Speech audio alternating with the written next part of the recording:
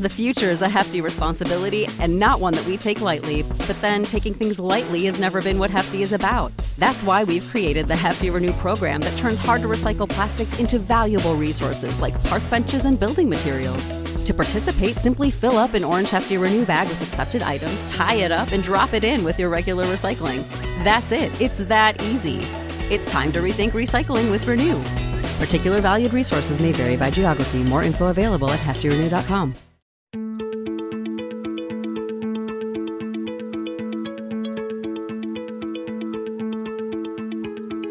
I'm Nil Zacharias, and you're listening to Eat for the Planet. On this show, we try to answer the question, how can we eat in a way that nourishes us without starving the planet? The show features conversations with food industry leaders, health and sustainability experts, as well as entrepreneurs and creative minds who are redefining the future of food.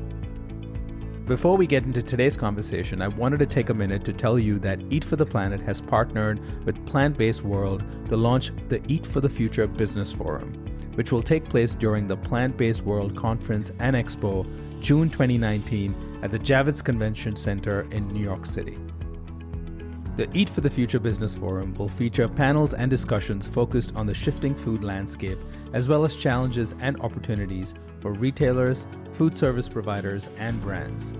We already have an incredible lineup of speakers, including a number of guests I've had on my podcast, with more to be announced in the coming weeks. This event is unlike any conference out there and is a must-attend for anyone looking to expand their business in the plant-based food space. You can find a link to get your tickets in our show notes or go to eftp.co/event to learn more and use the code EFTP at checkout to get 20% off. Looking forward to meeting all of you in person at the Eat for the Future Business Forum. Now let me tell you about today's guest who will also be at the Eat for the Future Business Forum. Chad Sarno is a plant-based chef who is on a mission to get everyone in the world to consume more plants. Throughout his career, Chad has launched 6 plant-based restaurants in Istanbul, Munich, London, and Belgrade. He's educated young chefs as VP of Plant-Based Wellness at Ruby Cooking School, and he served as a Global Health and Wellness Coordinator and R&D chef for Whole Foods Market.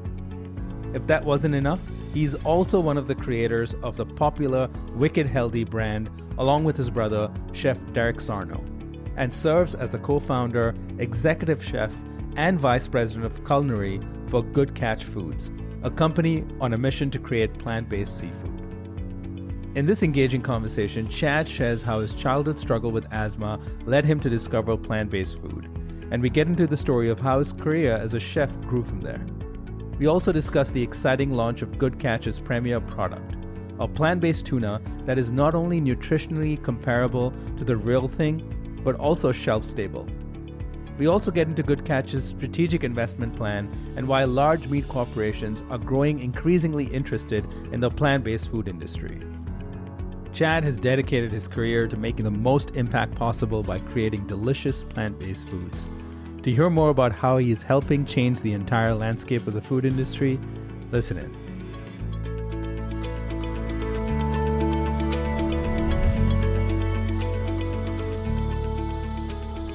Chad Sarno, thank you so much for joining us on the Eat for the Planet podcast. Yeah, thanks for having me now. Chad, I know your family has a passion for cooking. Of course, I've had your brother on this podcast. He was in episode number 66, if anyone cares to go back and listen. Very interesting, entertaining, and deep conversation that we had when I was in London. But I think your family's connection with cooking goes way back. And from what I've heard and read, it kind of, the seeds were sown by your mother and your grandmother even. Maybe you can start off with your earliest memory of cooking.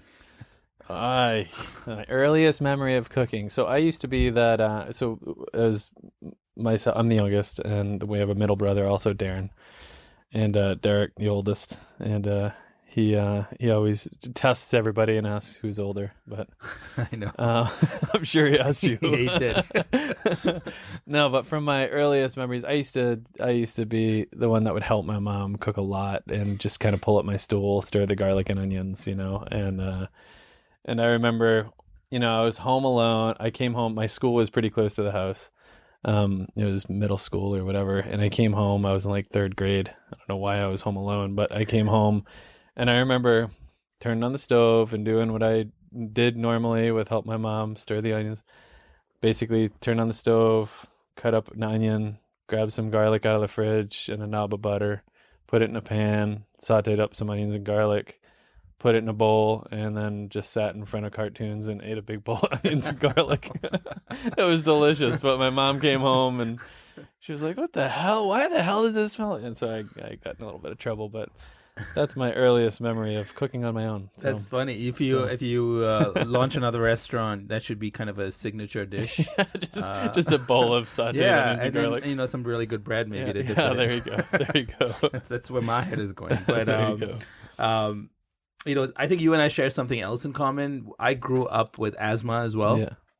I wish I knew that cutting out dairy might help me. I didn't figure that out till much later in life, and it definitely made a difference.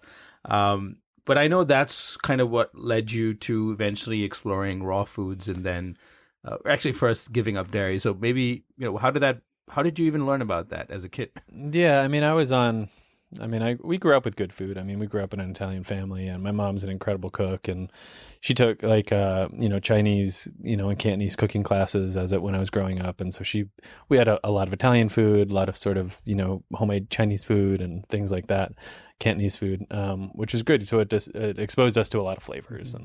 And my grandma, my Italian side, my dad's side, totally passionate about food, incredible Italian, down home Italian, Boston family. But for my earliest years, I had asthma. I was pretty stricken with inhalers most of my childhood. And, I tried to play sports, but, I would also have inhalers on me, and I would have asthma attacks as I was a kid, and everything set it off, from pollen to being allergic to dog hair and cat hair and dust and, every type of, pollen and dried grass. I mean, I had so many allergies based on asthma. Then it all had the effect of asthma also. And so I was, it got to the point where I was also, breathing off of a tank, a nebulizer every weekend, for a long period of time, in my childhood. And so I was ready to really do anything. And I was just, reading some books. And at the time, I still racked my head around who actually told me. I don't know if it was a friend of the family or I read it somewhere, but it was the connection between dairy and asthma. I was ready to do anything. I stopped eating dairy products. And within 6 months, asthma was totally gone. Never went back to using an inhaler again. And that was in my late teenage years. So I was around 17 or 18. And so I stopped eating dairy products and stopped, some people, blame it on, might have been just childhood asthma, but it had a direct effect on my health. And that was my first time that I actually, we had gardens growing up and we had great food, but it was still standard American diet, That was the first time that I actually made that connection of the food that we consume has the effect on your health, and so that opened my eyes a little bit. Everybody has an aha moment in their life of what, helped them kind of shift their lifestyle or diet. And that was certainly mine of that was nobody tells you when you're younger that the food you eat affects your health. Like that connection's not there. And that's what most middle America and just standard American diet, you really lacks, right? Is that making that connection. And so as soon as I made that connection, that piqued my interest, obviously, and looked into it more. And, at the time I also, for some reason, there wasn't a lot of information I couldn't find a lot about vegan at the time. Maybe I was looking in the wrong places, but raw foods is what caught my eye, and sort of the spiritual background of raw foods at the time. And so that's what I started digging into, reading, and, my late teenage years into my early 20s of Victorious and Gabriel Cousins and, all of those, sort of old school raw food pioneers, so that kind of piqued my interest, and I dove into that really head first and went, really focused on raw for a number of years, and was looked at as a total freak by my family, but it was fun. I mean, that opened up a lot of, opened up my mind a lot about the power of food. Were you already taking cooking seriously at that point in your teenage years? No, I had no idea. I mean, just by default, I worked in kitchens because that's what you do, growing up. And my brother Derek was also interested in cooking most of my life from when I can remember, and so he worked in restaurants and all that, so it's always been in our family. And but really, when I was getting into raw foods, I left home. I left New England, and I traveled around and just kind of explore, kind of on a very exploratory path at that time. And diet really pushed that. Got it. Yeah. So I guess in some ways you can credit or blame your interest in raw foods to eventually you getting into the culinary world.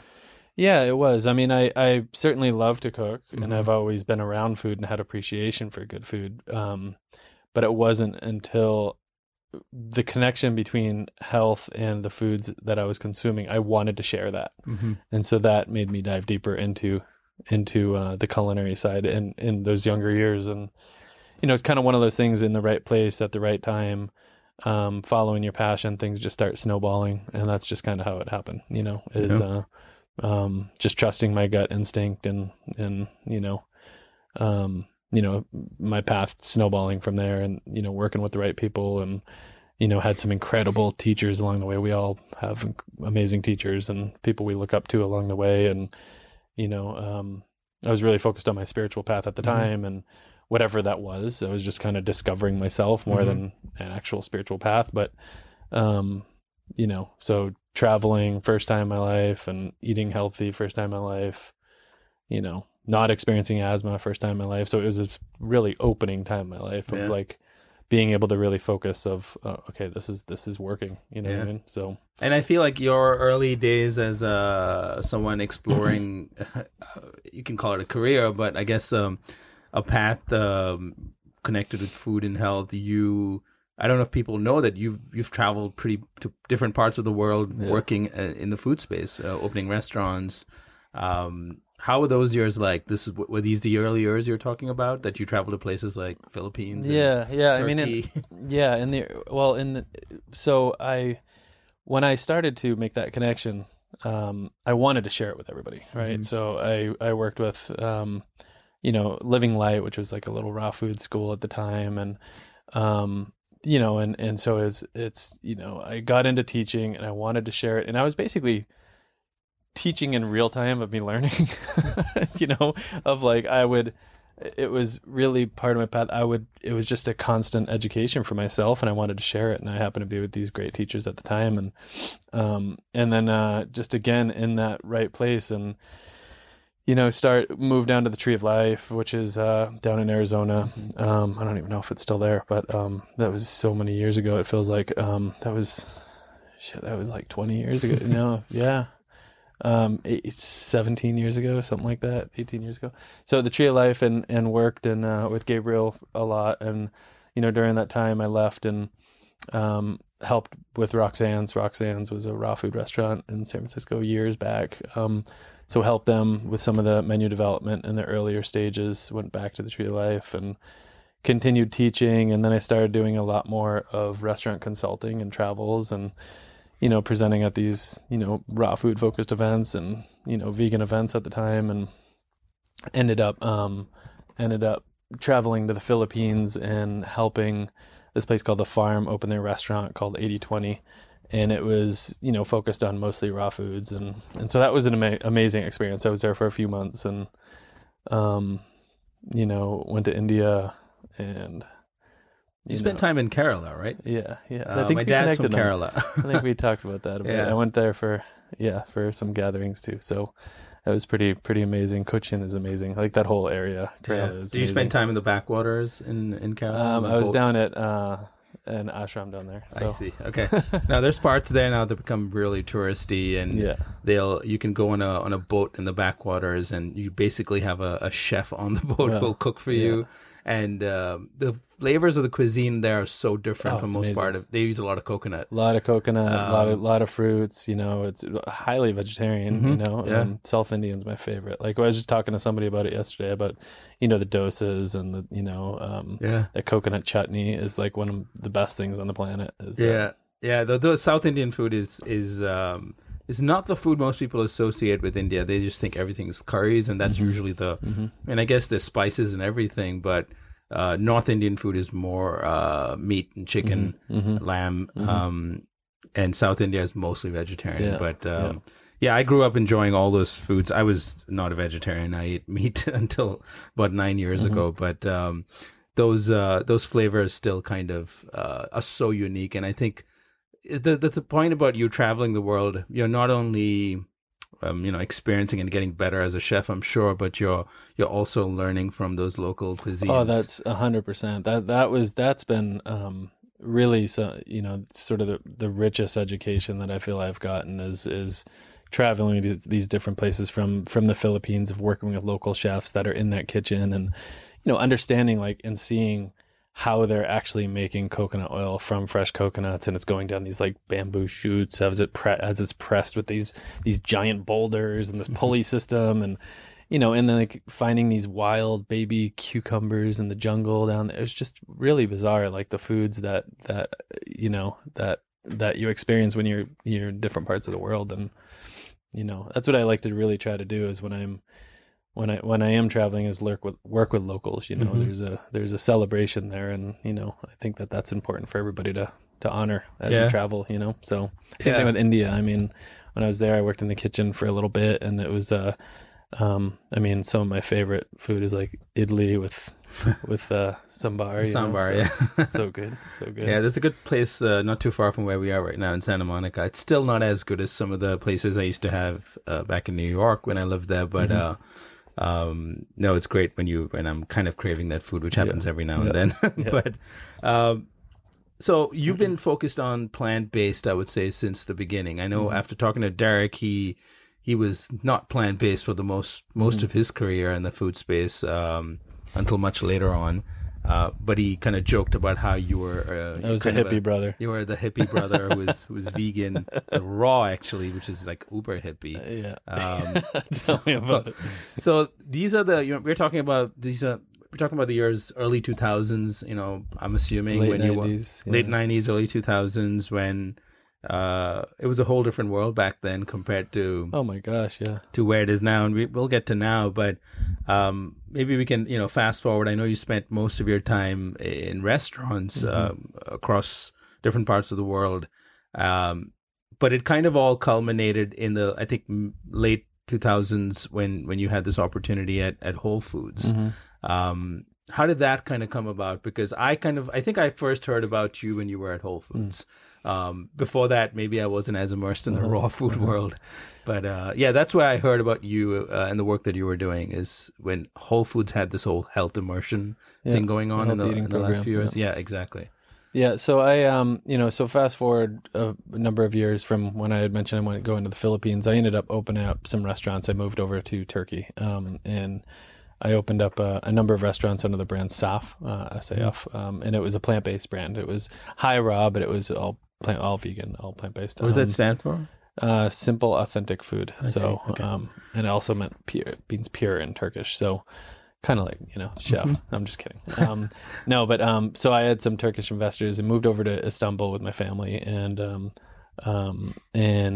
lived over there for a couple of years, then moved to London for a couple of years and opened up some places there. And I was looking for a way to come back to the States, and ended up meeting John Mackey and hearing about this new core value that they were going to be launching around health eating and health education. And so I was highly intrigued, and ended up following up with them, and he made the mistake of telling me maybe we can meet up one day and talk about it. And so I aggressively pursued that, and just showed up in Austin and told him that I was there for another business trip. And I'm like, oh, hey, by the way, I'm here. You want to meet? Which was total bullshit, which was pretty funny. But yeah, so I ended up, working for Whole Foods, joined the company, to help really, bring this new core value to life. And it went through a number of stages when I was there. But really, we were tasked to coordinate this health and medical advisory board, which is all of the stars, Barnard and Campbell and McDougall and Furman and all those guys in the plant-based side of things, medical side.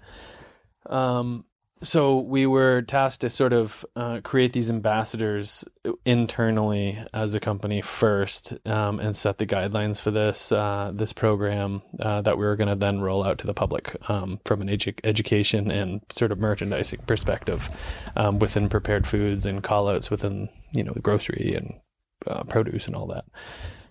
So we launched a number of programs, which were proven to be very successful. I mean, one of them was the Total Health Immersion Program, which is it gave team members the opportunity to go to these week-long health immersions that to help them with lower their biometrics and kind of get their health in check and things, and it was highly successful, and it still is. It's still going there. And then another program that we launched was the Health Eating Discount Card, which was every team member, when you're there for 6 months, I don't know if it's changed. I haven't been there in years, but you're given the opportunity to get your biometrics read, and if they're based off of this certain criteria, it would determine the higher discount that you would get. Higher discount This card is for employees. For employees, Yeah. So it was a huge incentive for people to, for Whole Foods to collect data, and then also for team members to get a higher discount, which was great. And then we offer these immersion programs that if they didn't qualify, they would qualify for an immersion program, and then so the idea was to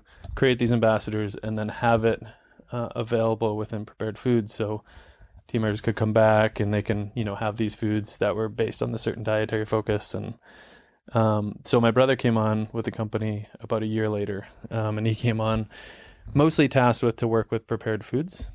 And so I was working with more of, at that time, I was working with more of the educators and health eating specialists that were starting to get hired in all the stores. And so I did a lot of the public facing work of like recipe development and for the website and for classes and things like that in the different regions. And then worked with my brother on a lot of the education side of things behind the house, right? In the kitchen and with prepared foods department. I was the token vegan, so nobody really listened to me, which is, I was talking to Scott about this earlier, and, I would show up to regions and, news would spread quick that I was John Mackey's boy that was this vegan trying to implement his own personal philosophy in the company. And so I wasn't liked probably for the first little while or taken seriously because I didn't eat animals, which is funny, that I wasn't taken seriously. But my brother wasn't vegan at the time, and he was taken seriously because, even though Derek, probably 5% of his diet was animal products at that time, they looked at him as not being the vegan. So they're like, oh, we can listen to Derek because he eats a little bit of that, which is funny because we joke around about it now. And I don't think that would be the case now, but at that time with Whole Foods, I mean, it was that's where Wicked Healthy was really born too, is we would work so much with team members and with these public facing events. And the most successful part of that program was the culinary aspect, is everybody wanted to eat. Yeah. Everybody wanted to eat good food at the end of the day. And if it happened to be healthy, fantastic. But if it tasted like shit, nobody's going to listen to you. You know what I mean? I mean, you could push science and push nutrition all you want, but if you're going to feed someone food that they're not going to be satisfied with, it's not sustainable. You know what I mean? So, So to open people's mind, it's all about good food. And was this when you and Derek probably started collaborating for the first time at Whole Foods, or did you already start doing I would say at Whole Foods. I mean, he was at the monastery, and I was he needed to come out of the monastery, and really, this program that we were working on was amazing. And so my boss at the time, Margaret Wittenberg, who's one of the most incredible humans on the planet, she was the head of quality standards for 30 years at Whole Foods. She met Derek and immediately, wanted him on the team and saw him as being an asset. And so Derek came out of the woods basically in his own way and joined the company. And it was great. I mean, traveling together and starting to collaborate. And, we have a lot of parallels and certainly a lot of overlap, but we work very differently. So I think that they're really complements, so we started working together and doing a lot of trainings together also. So a good way to describe both of our work is, we'll do a demo. All right, we would do these demos together, and I'm very organized. I like to teach, and and so I would have like a bunch of mise en place done. I'll have like recipe packets, so I knew everybody would walk away with an education, and there was some takeaways.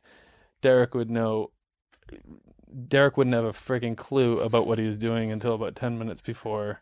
He would roll in with a bag of groceries that he just picked up really quickly, and I'd have everything mised out on trays, and then he'd just drop the bag of groceries and he'd just start cooking, and I'd have this education piece. And so that kind of describes our work a little bit.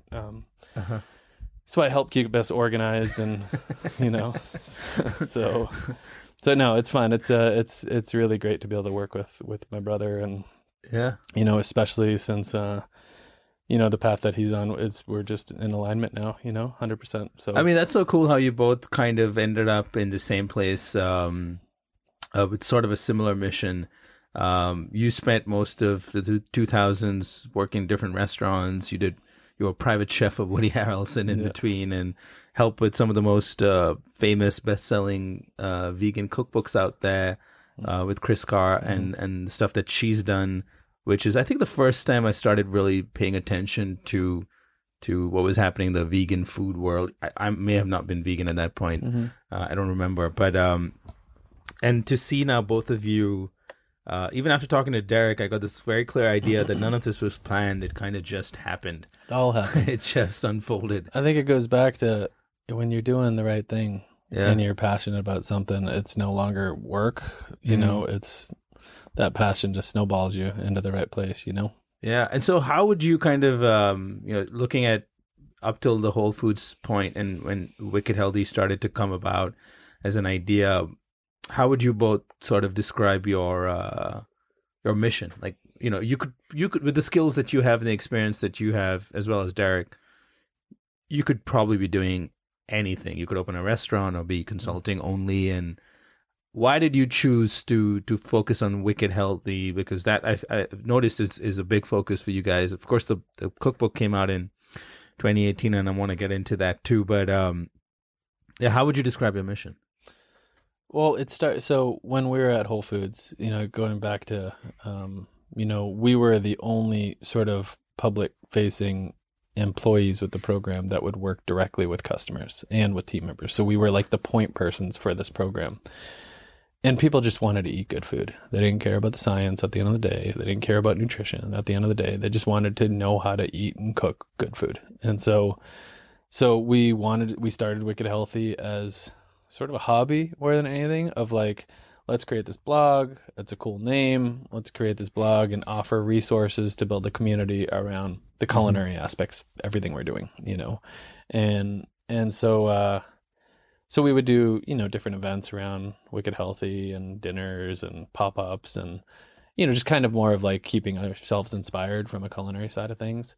But we didn't really know at that time. And I mean, we knew that was a path, and Derek really pushed it at the time, which was good, because one thing about Derek is he's extremely persistent. And, I think both of us have some of that, but Derek's a little bit more stubborn than I am, as for where he doesn't move, he sees a goal and he runs, and I tend to deviate all over the place sometimes until I come back to that.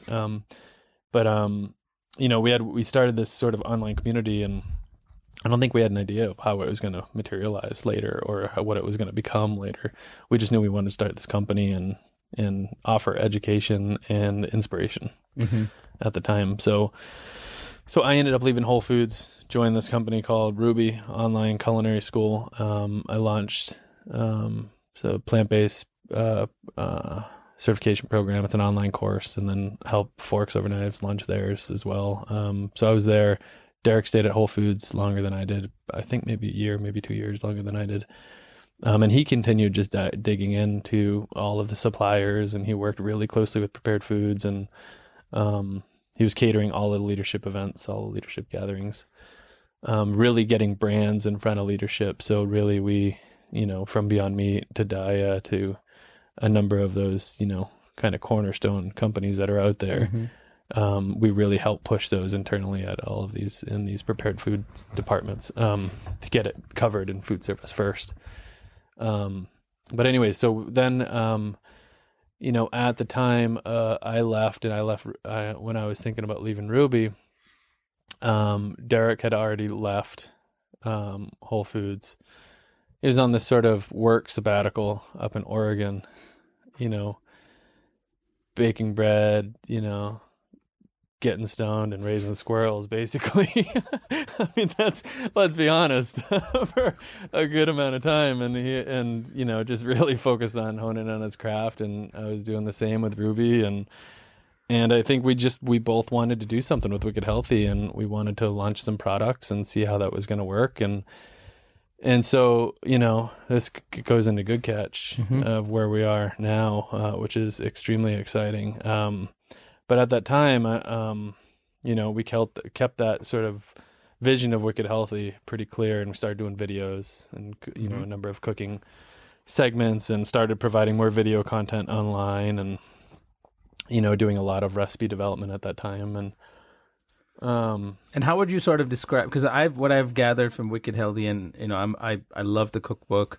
I think, in fact, the introduction, the first couple of pages before it leads into the recipes, how you get into explaining flavor. I think that should be like, everyone should read that if they want to attempt plant-based cooking that doesn't suck, because there's some very basics in there that I wish I knew and I wish I followed. I'm a terrible cook, but I'm working on it, because it's just so easy to think healthy food it's so easy to assume that it's healthy food, so it must taste horrible. And I think, the fact that you came in from the raw food world, that you have always approached plant-based eating with a sort of underlying passion, interest in health because of your own journey towards with food and health. It's easy to get lost and overloaded with flavor and then go in the opposite direction. And I think it's, as we bridge this conversation into what you're doing now with Wicked Kitchen and also with Good Catch Foods, there's this misconception in the plant-based food world for most outsiders, and sometimes even people in the space, that as you start scaling up production of food from a home kitchen to then a restaurant, and of course then eventually into food service, and in CPG eventually, what you end up doing is diminishing the quality of the food. And as I've heard John Mackey and others say it too, is that in order to make the food to produce the food at scale, you end up compromising on its quality and adding in processed sugars and salts and additives and preservatives and gums that compromise what good plant-based food should be like. So I find it interesting that your journey has taken you from crunchy, raw, hippie restaurants and retreat centers where I'm sure, even oil was literally like devil liquid. And here you are now, with a cookbook is a good mix, and I think it's a good balance and I think the Wicked Healthy approach is a good balance. But then as you move into now with Good Catch, and we'll get into that, how do you maintain that integrity without compromising the quality of the product? So first, let's sit with Wicked Healthy and what that approach is, and then we'll move into how that is now influencing what you're doing with CPG brands like Good Catch Foods.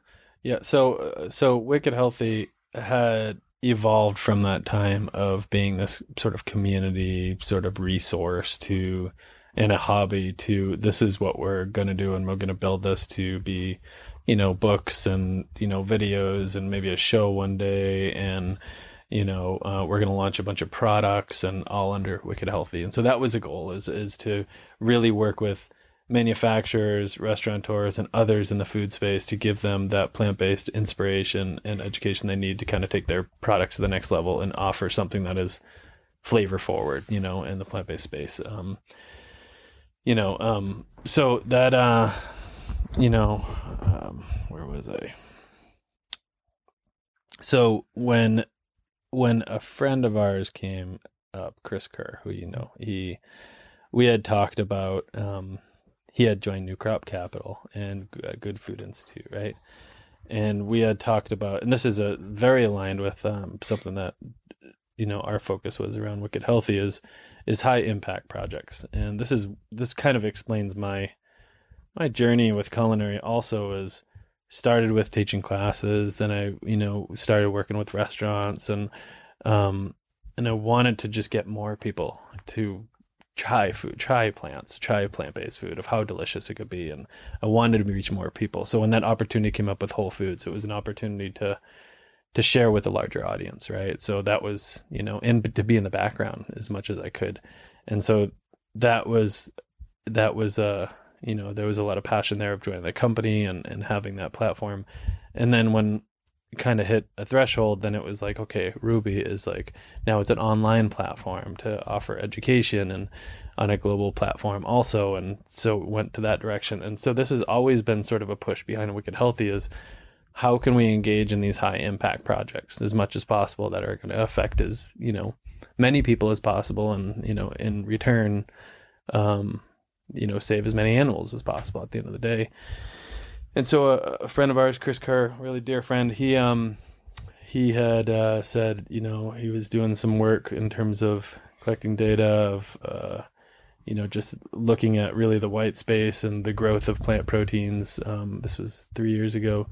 And the biggest white space was the oceans. And in terms of, 90% of our fish stocks are depleted. It's said that scientists say that by 2048 we'll have complete collapse. Our oceans will collapse and fisheries will collapse. And so it's an area that I'm highly passionate about, is the environmental approach to what we're doing, and the impact of eating a plant-based diet has on the environment and on obviously animals and aside from human health, right?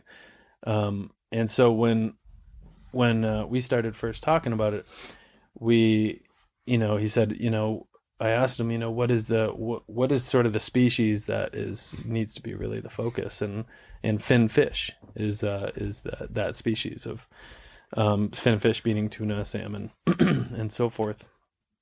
So we set off on this project to create a fish-free tuna product, because it's one of the largest commodity fished, foods in the world, right? And tuna fisheries, factory fisheries are one of the most destructive in the world. Also, we're addressing all of these factory farms on land, but nothing is being done to really shake up the fishing industry. And growing up in New England, there was a kind of a fine line here, because we grew up in New England, and so a lot of I don't keep in touch with anybody from high school really, but a lot of people from my childhood, like, they inherited their grandpa's tuna fishing boat, and like they'll go out with 4 or 5 guys for 2 weeks to catch 2 fish. Those aren't the people we're trying to put out of business. We're trying to shake the industry up. You know what I mean? And it's the people that are dropping 90-mile long drop lines and 30-mile wide purse nets that are picking up everything in its way just to catch some tuna, for a profit. And it's just it's devastating when you start looking into that, and so at that time when Chris had mentioned this, we were also working with a company, Beyond Brands, which you know of, and they're incredible at branding and marketing and sales and all that stuff. So, it was a partnership between New Crop Capital and Beyond Brands. And we were tasked with creating a product that was going to be, very similar to a tuna product. So we started on it 3 years ago, and we're just about to launch in about 2 weeks, which is super exciting. So we basically have created 3 shelf-stable fish-free tuna products. One of them's a naked in water, another one's oil and herbs, and the other one's Mediterranean. And it's a shelf-stable product, which is amazing because, going back even 5 years, like traveling, like it sucks traveling sometimes because you don't have the, it's like, I'm sick of eating nuts and biscotti cookies on planes, and, it gets old fast, you know what I mean? Especially international flights. It's like seriously, you don't have a vegan option? Just give me those salads on those 3 plates. Oh, sorry, we can't do that.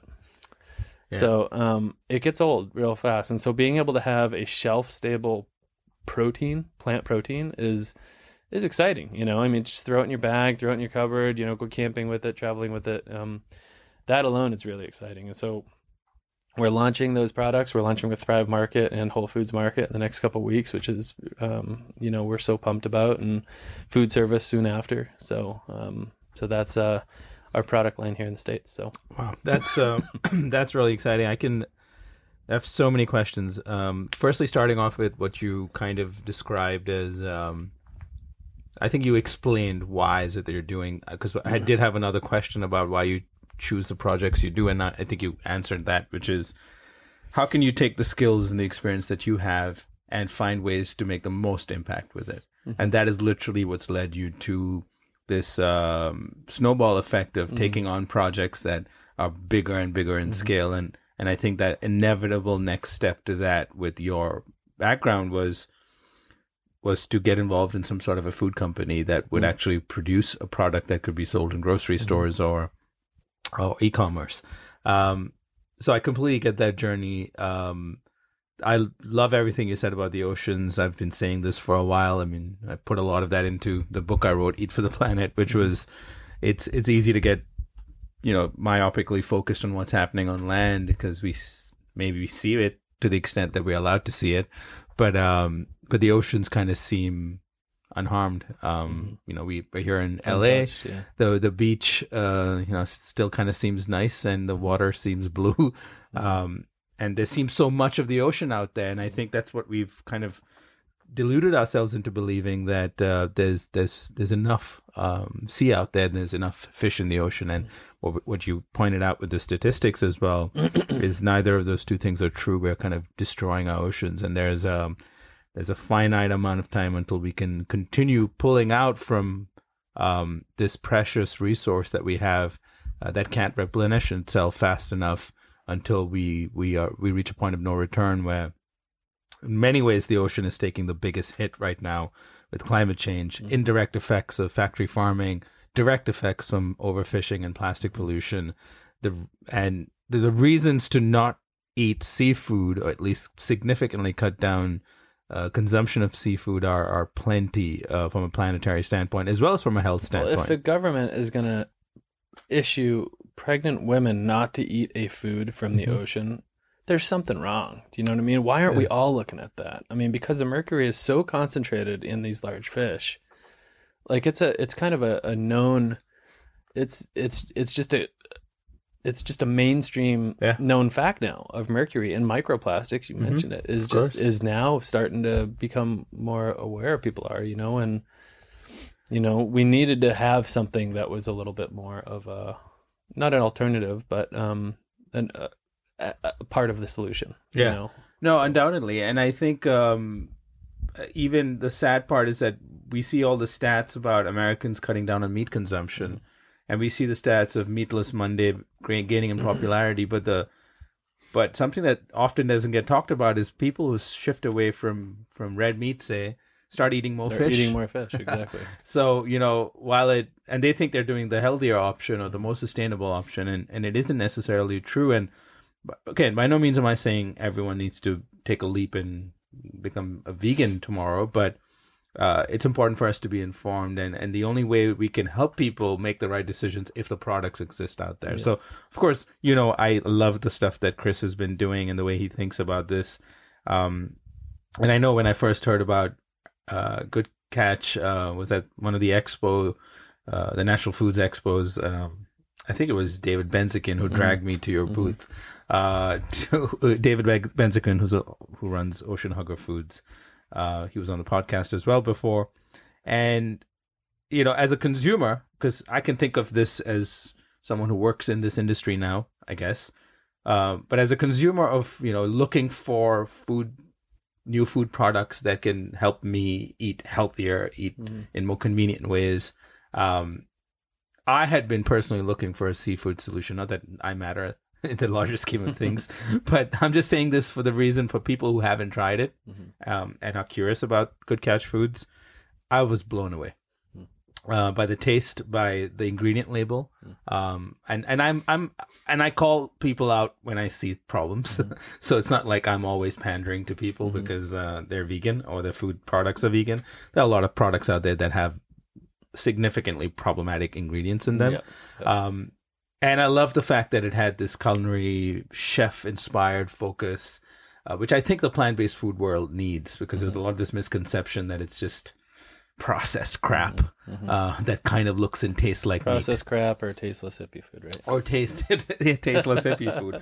And this one's neither. So for someone who doesn't, I didn't even think about the travel thing. I've struggled. I've traveled to all parts of the world eating this way and struggled and carrying small packets of almond butter with me, hoping I could find some bread, and if not, just sitting and sucking on that little packet of almond butter like a freak. But that's the reality of being. It used to be the reality, and that needs to change. And it's just I think it's so. What I'm trying to say is that I think the food, based on what I've tasted so far, it's great. I'm excited that you guys are launching soon. How important was it for you as someone with the kind of culinary background that you have to be, how important and how involved were you through the entire manufacturing process? Because I can't imagine that's something easy to come up with a product like this within the time frame that you guys did it. Yeah, so we, I would say we got the idea seeded, and then the key, we looked at the characteristics of tuna. Why people love tuna is, one, it's looked at as a cleaner protein. It's low in sodium, low in fat, high in protein, high in omegas. It's also the texture people like as well. One of the things that are off-putting to a lot of folks is the smell. So we wanted to address that also, because when you think of fish-free tuna, you immediately think of the smell. A lot of people do, because it's not pleasant at all. And so people that don't like tuna, people that are vegan, have never had fish, enjoy the products because they we kept the label very clean. It's a 6 legume blend, and it's an extruded product. So it is a processed product, but we use legumes and seaweeds really, and algae. So, and nutritionally, it's almost identical to its canned counterparts. In terms of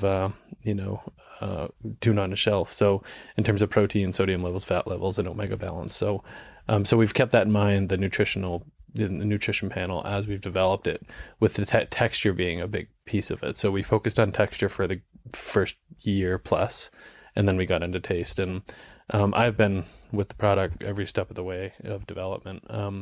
We were so fortunate to bring on, we got it to a certain place, but it's this type of processing is very foreign to me, and I had to, it was kind of a lot of learning along the way, to say the least. But we are so fortunate to have one of the best in the world around high moisture extrusion. His name's Joel Gefeller. He developed all the Gardein products, pretty much, and so he's come on board and he's taken the product from being really great to exceptional, and really helped us, maximize the proteins that we're adding to it with the different beans. And that was important for us, of not to have just a soy product or a pea product, and for it to be gluten-free and non-GMO. Those are really important pieces. And to get that thin layering of protein, I think a lot of that is due to the combination of legumes that we're using. So we're using navy bean and fava bean and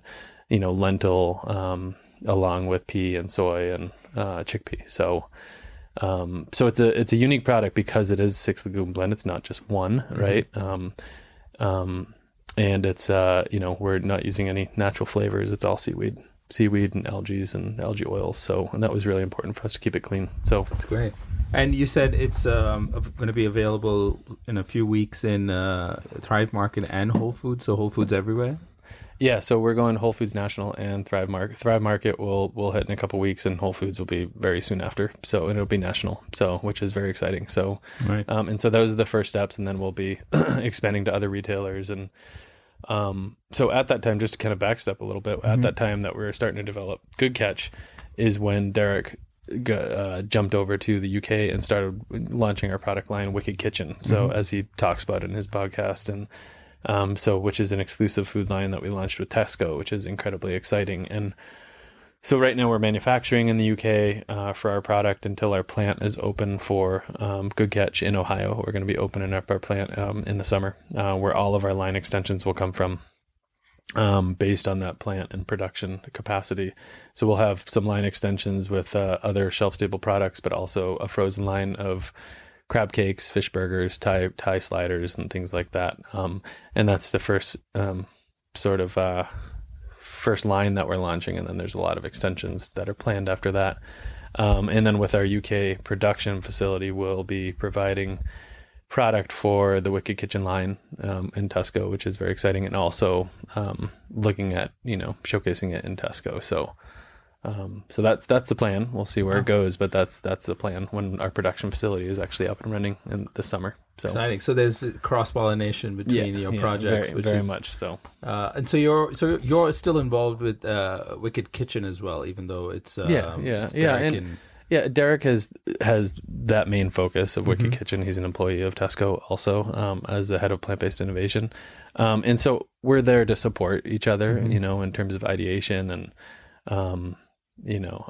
So I support him from afar as much as I can, and he supports with Good Catch. So he's mostly focused on Wicked Kitchen. I'm mostly focused on Good Catch. And then we have our sort of umbrella company of Wicked Healthy and all the projects that fall under there. So exciting. So let's stick with Good Catch for the moment. I do want to know what else is going to happen next with Wicked Healthy overall. Derek alluded to some new plans, and maybe a little early, but probably a little too early. But what's next for Good Catch Foods? Of course, the big launch is crucial. It's been a long time coming, at least from my perspective. How do you see this? I'm sure this because you've been showcasing the product for a couple of years now. I'm sure you're getting a lot of interest from other buyers and retailers. Where do you see this, say a year or two down the line? What's the plan with Good Catch Foods? So it's certainly a global play. I mean, tuna is not just popular in North America. It's a commodity protein that's pretty worldwide consumed. We have some strategic investors right now currently that we're, and I say that with PHW, which is one of the largest poultry processing companies in Europe, is one of our investors. And it's interesting, we talk about where things have come in 5 years, and it's mind-boggling to me that and it's incredibly exciting, and I know certain vegans oppose this, but it's I think that it is so incredibly exciting to have some of the largest animal ag companies in the world investing in plant-based protein and diversifying their protein selection, because they can see that it's the future of food, and it's they need to diversify their protein, because with this growing world population, you cannot sustain it by feeding them animals. So they're smart. I think that there's some very intelligent folks behind these very large animal ag companies, and so Maple Leaf purchasing Field Roast and Light Life, and PHW being one of our investors, and Hormel, doing that work in North America also in that direction, and Tyson investing in Beyond Meat. I mean, across the board, there's major interest. And so we, from the global play standpoint with Good Catch, we see it as far beyond North America. I mean, we'll be launching probably in Europe, and we'll be launched across North America nationally, and in Europe within 18 months, and then it'll spread from there. We have some high hopes in terms of some global plays around the product. So, even if it's used as an ingredient also with manufacturers is really important. Whatever is going to impact our oceans in a positive way, I think that we're game. And what's really great is, the investors behind Good Catch are, aside from our strategics, are mission driven, and they're in it for the long haul. So they see the global play, they see the global impact, and that's exciting for us. So to see that, it's such a cool little white space you found, because I'm looking at Scott, who's your head of marketing, sitting right here. What an exciting job. I mean, to be able to go out there and tell this story that's so important at the time that we really need it. I think the next 5-10 years are going to be the years that are going to define if we have a healthy ocean in 2050 or we're screwed. And it's this work that, and many other people doing similar work in different aspects of the food industry that's going to build a better future. So to be able to be at the forefront right now with a innovative new product that has got the kind of strategic investment that you already have, knowing that you have that kind of support and distribution and marketing capabilities at your disposal, hopefully with more funds raised down the line, the impact that you can have is just, as long as people love the product, the impact you can have is monumental, just in terms of shifting this demand for seafood away into plant-based proteins. And you're so right. I think what's happening right now with poultry producers, meat processors, and others getting into and eyeing investments or acquisitions in the space is the only way this is going to succeed. You need to change. Only is going to ripple from within. And then they see the writing on the wall, and I say this often when I'm giving talks about the book, is that they see that their industries are unsustainable, not necessarily from because they care about the environment, but because they're financially unsustainable. Because the reality is we're going to run out of land, we're going to run out of fresh water, and the oceans are going to run out of wild fish. And if they don't start preparing for that now, they stand to lose their market cap that they have right now. And they're not stupid people, as you said, right? They look forward to the future. They have plans. They've got, they hire consultants and pay them way more money than probably consultants should be paid. And I say that as a former consultant, a management consultant myself. And so they're looking at the outlook of their industries, and they know that if they don't get into this now, someone else is going to do that. So I think it's inevitable. The fact that it's happened all so quickly in the last few years is what delights and shocks me at the same time. And I think you're seeing the same. I mean, no one could have predicted any of this. No one. It's incredibly exciting of seeing it from soy milk and rice milk were really the only vegan options in the center of the store 20 years ago to where it is now. It's important. It's an important time, Yeah, and it's the way that I find it funny, especially, and the reason I went into your backstory is it's important that it's such an amazing coincidence or planning or just the way the universe works is that you and Derek's culinary background and experience and passion for food has sort of intersected with this world at this time. And when I say this world, it's the food industry and the kind of work that Chris is doing with New Crop Capital to combine and join forces to solve a problem that really needs solving. So it's just amazing how these things kind of pan out, right? Yeah, it really is. I mean, I think it's leading with compassion is what's driven us to these impact projects, and you have to lead with compassion, and you got to stay true to what you believe in. And if you're about, like what we're all about at the end of the day is having an impact with whatever we're doing, and just giving people good food, just delicious food at the end of the day. Call it vegan, call it plant-based, call it, processed, call it whole food, call it whatever someone wants to label it as. At the end of the day, it's just damn good food. And that's the only way that we're going to get people to listen, is to offer them food that they can enjoy and not miss anything, So that's an important thing for us, and to always keep true to what we believe in. So what is now that it seems like Good Catch is ramping up for launch, obviously it's taking up more of your time now. What's a typical day for you? It seems like you've got a bunch of different projects you're juggling.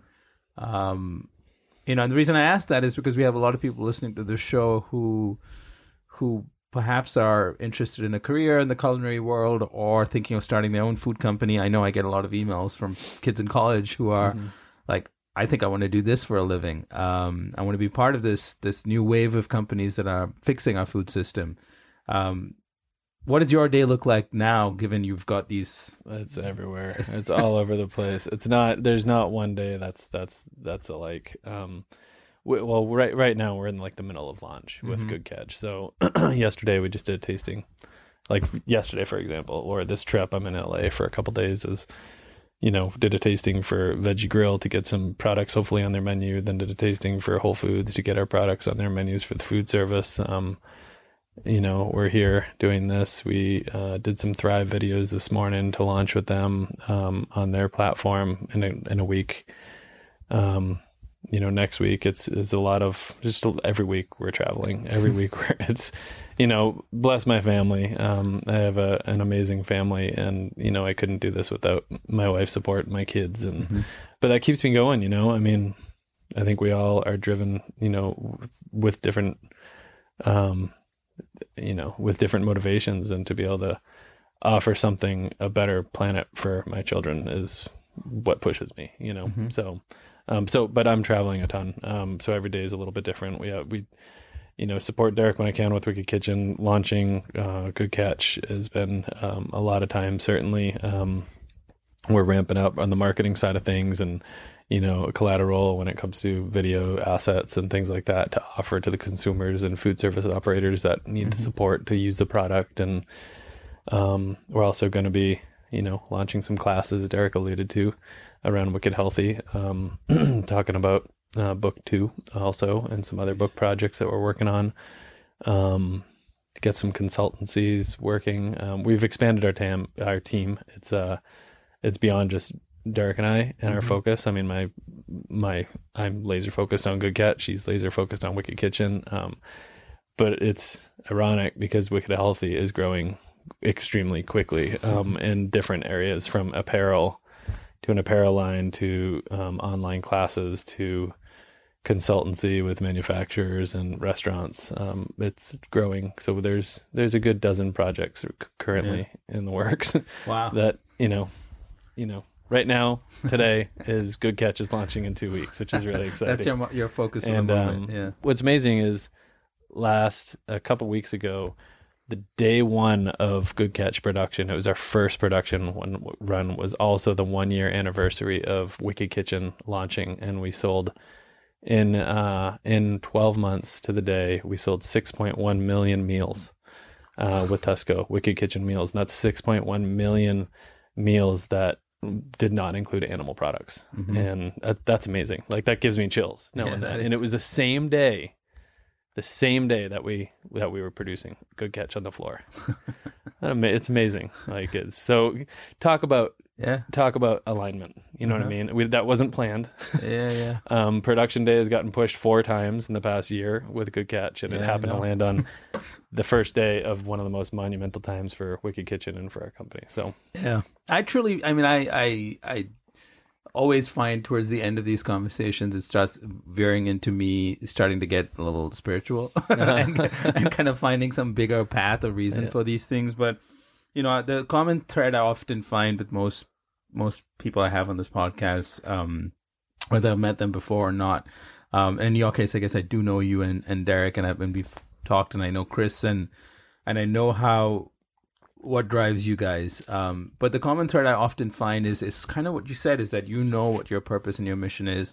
I also find interesting that in your case, it's very clear that you are sticking to what you're really good at. You're a chef, you're an educator, and you can use your restaurant experience and your kitchen experience to advise other people to do the same. And whether it is via Good Catch Foods or Wicked Healthy, or any other projects that you've taken on, you know what your role is in that bigger project. And I think that's an important lesson for anyone getting started, or thinking about their future in this space, or in generally their future in any career, is that it's sometimes tempting. I'm sure you've maybe felt that temptation to be like, maybe I want to be CEO of a company now, and I'm going to start doing that and acquire these other skills. And maybe you will in the future. But it's so much more powerful to have the vision and the focus that you have, which is, I know what I'm good at. I know what my vision and my mission is. I'm just going to attach myself and work with other smart people to make that vision more impactful, using their resources, whether it was Whole Foods or Ruby. Now it's, Tesco and through Good Catch, and who knows what else comes next for you guys. Yeah. It's, I think if people are, keeping that focus of what they're good at is important, and it's surrounding yourself with people that are smarter than you. You know what I mean? I think that's important for us. Yeah. Do you, if you had to give someone who's just sort of starting out where you were maybe 20 years ago, there's no way you could have imagined you'd be at this point, I'm assuming, or unless you had some big master plan that we don't know of. What advice would you give someone who's kind of at your stage, say, 20 years back, kind of getting started in the food space? What would you tell someone who's kind of looking ahead and going, I don't know, maybe I want to start a restaurant, maybe I want to start a food company? I think it goes back to sort of the ethos of Wicked Healthy, and what drives us is is sticking with your passion and leading with compassion and being humble and doing so. I think that that's really important. We have all these projects, but the nice thing about being in business with my brother is we're constantly keeping each other in check, and that's valuable, you know what I mean? Because it's, tend to think that we're not driven by ego, I mean, everybody has a level of it, right? Yeah. Especially if you're, doing good things and make an impact, but it's important to keep in check. It's important to keep on the path and keep laser focused and don't stop until you reach your goal. So, I mean, that's something that, I have screwed up so many times with every project I have worked on. I mean, I almost gave up with Good Catch many times, and we just kept on pushing, and it's important to just stay focused and, stick with what you believe in and be stubborn and know what you're good at, and don't let anybody tell you that you can't do anything. I think that that's important, because there's so many naysayers out there of like, oh, you can't do that. No, maybe you shouldn't do that. That's bullshit. I mean, get focused, do what you love and do it well, and nobody can get in that way, Yeah. And that's, I love that advice, because I think, say, even 10 years ago, people saying that, maybe we'll make a plant-based burger and you know what? It's going to be sold at Carl's Jr. and maybe in TGIF. People would have said you're crazy. Go find yourself a job. Completely. Well, people did tell me that for many years. I was, shut up, hippie. Like that's what, oh, we can't eat like you. There's no way that we can adopt your lifestyle. And, it's. And most people, when I've told them about like plant-based seafood, I get maybe in the last year or so similar reactions. So I'm like, who the hell is going to eat that except some vegans? That's exactly what they said for all the other products that has ever come about. But if you look at just the consumer is, we're not targeting vegans. Vegans are going to find our product. If you follow a vegan lifestyle, you're going to find our product because it's the hype's out there. Everybody's on social media. They'll wear the T-shirt and the hat and yell on social media as well, right? And those are they're the early adopters that are the loudest, which is where it's our community where I'm psyched about it. But that's not our target audience. Our audience is that flexitarian, that person who wants to diversify their protein consumption, and that is shopping in the center aisle, and that's not going to that vegan section. If you look at the consumer in general, 1 to under 5%, depending on the store you're at, is a vegan shopper, right? I'd say 2% or something, some low number, right? And so they're the only ones that are going to that meat alternative frozen section. You know what I mean? But and Beyond Meat has done an incredible job with merchandising. And I think that they've schooled a lot of retailers in doing so, is that they've really demanded and pushed along with their investors to sell their product in the meat department.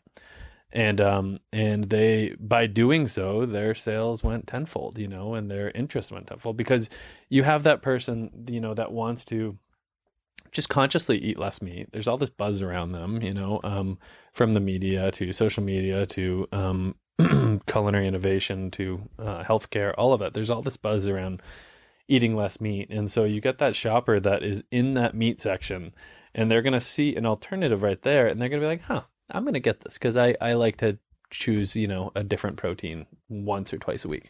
That's the shopper and that's the consumer that we want. You know what I mean? And so we're at a very fortunate place right now with Good Catch is that there's not a question of where it's going to live. It's living where the tuna's sold, and it'll be right there front and center. And our packaging and branding certainly stands out. Excuse me.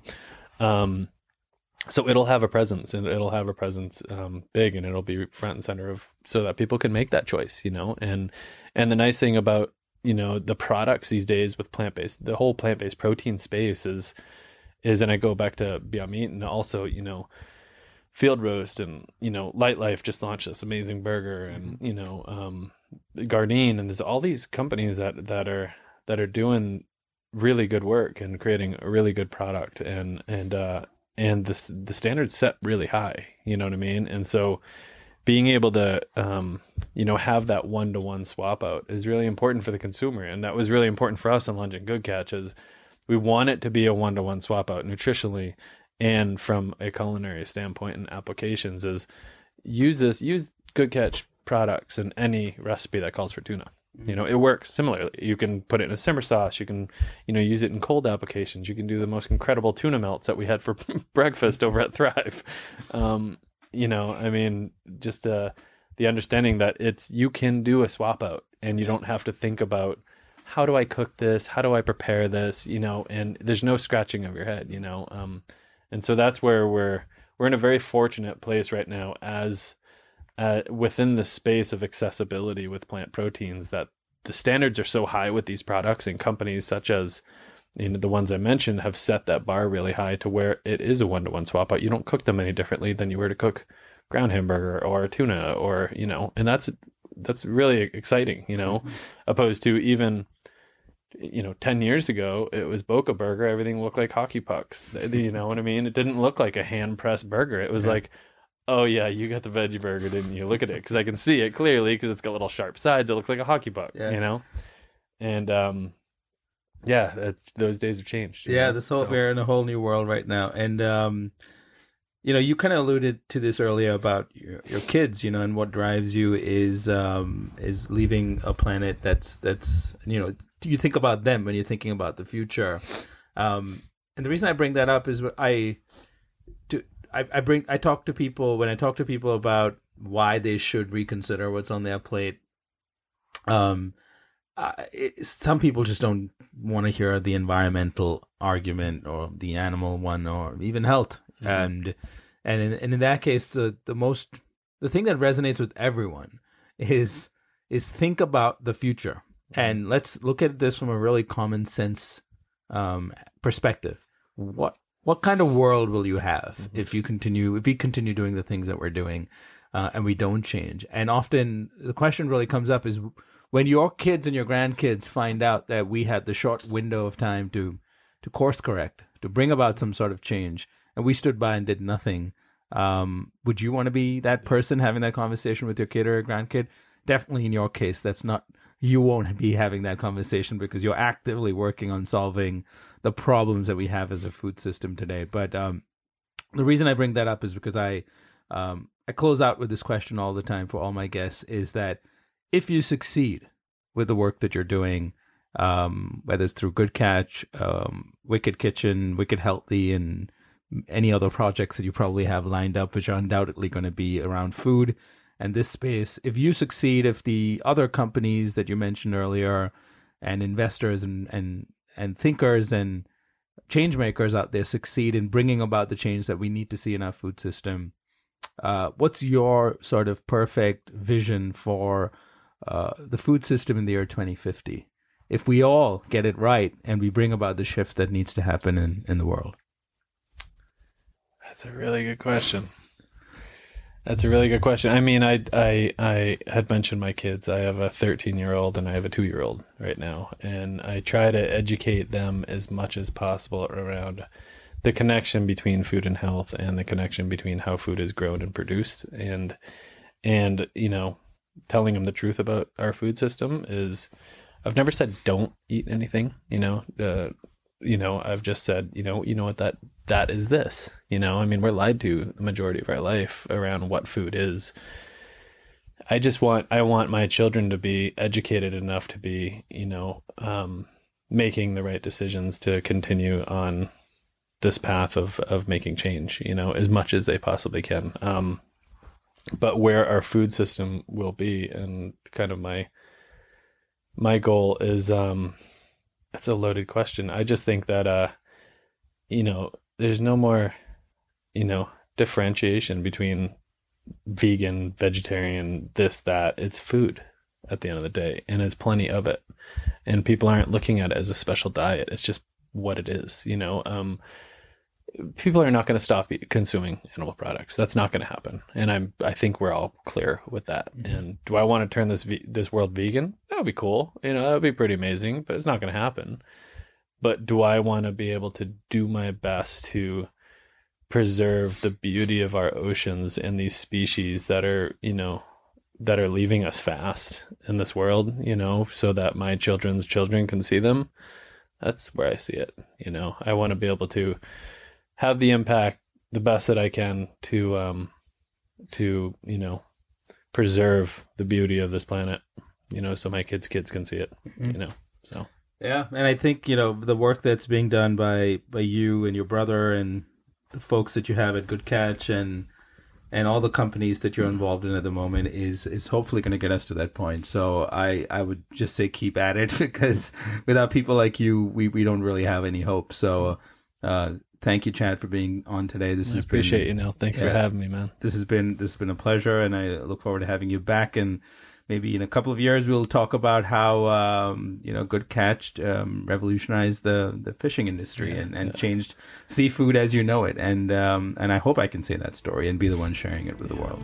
Exciting. Thank you. Thank you so much, brother. You've been listening to Eat for the Planet with Nil Zacharias. If you enjoyed this conversation and would like to show your support, please subscribe to the show and leave a review on Apple Podcasts. To learn more about how Eat for the Planet can help your brand or organization develop the right strategy, implement scalable operations, and grow responsibly, visit EFTP.co. That's EFTP.co. Let's rise up to the challenge of transforming our food system. Thank you for listening.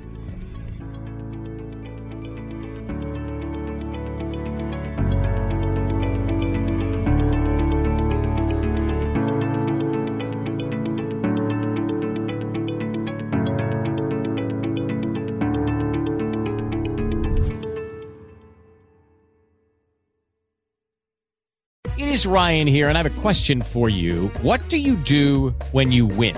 Like, are you a fist pumper, a woo-hooer, a hand clapper, a high fiver? I kind of like the high five, but if you want to hone in on those winning moves, check out Chumba Casino. At ChumbaCasino.com, choose from hundreds of social casino-style games for your chance to redeem serious cash prizes. There are new game releases weekly, plus free daily bonuses. So don't wait. Start having the most fun ever at ChumbaCasino.com. No purchase necessary. VGW Group. Void where prohibited by law. See terms and conditions. 18+.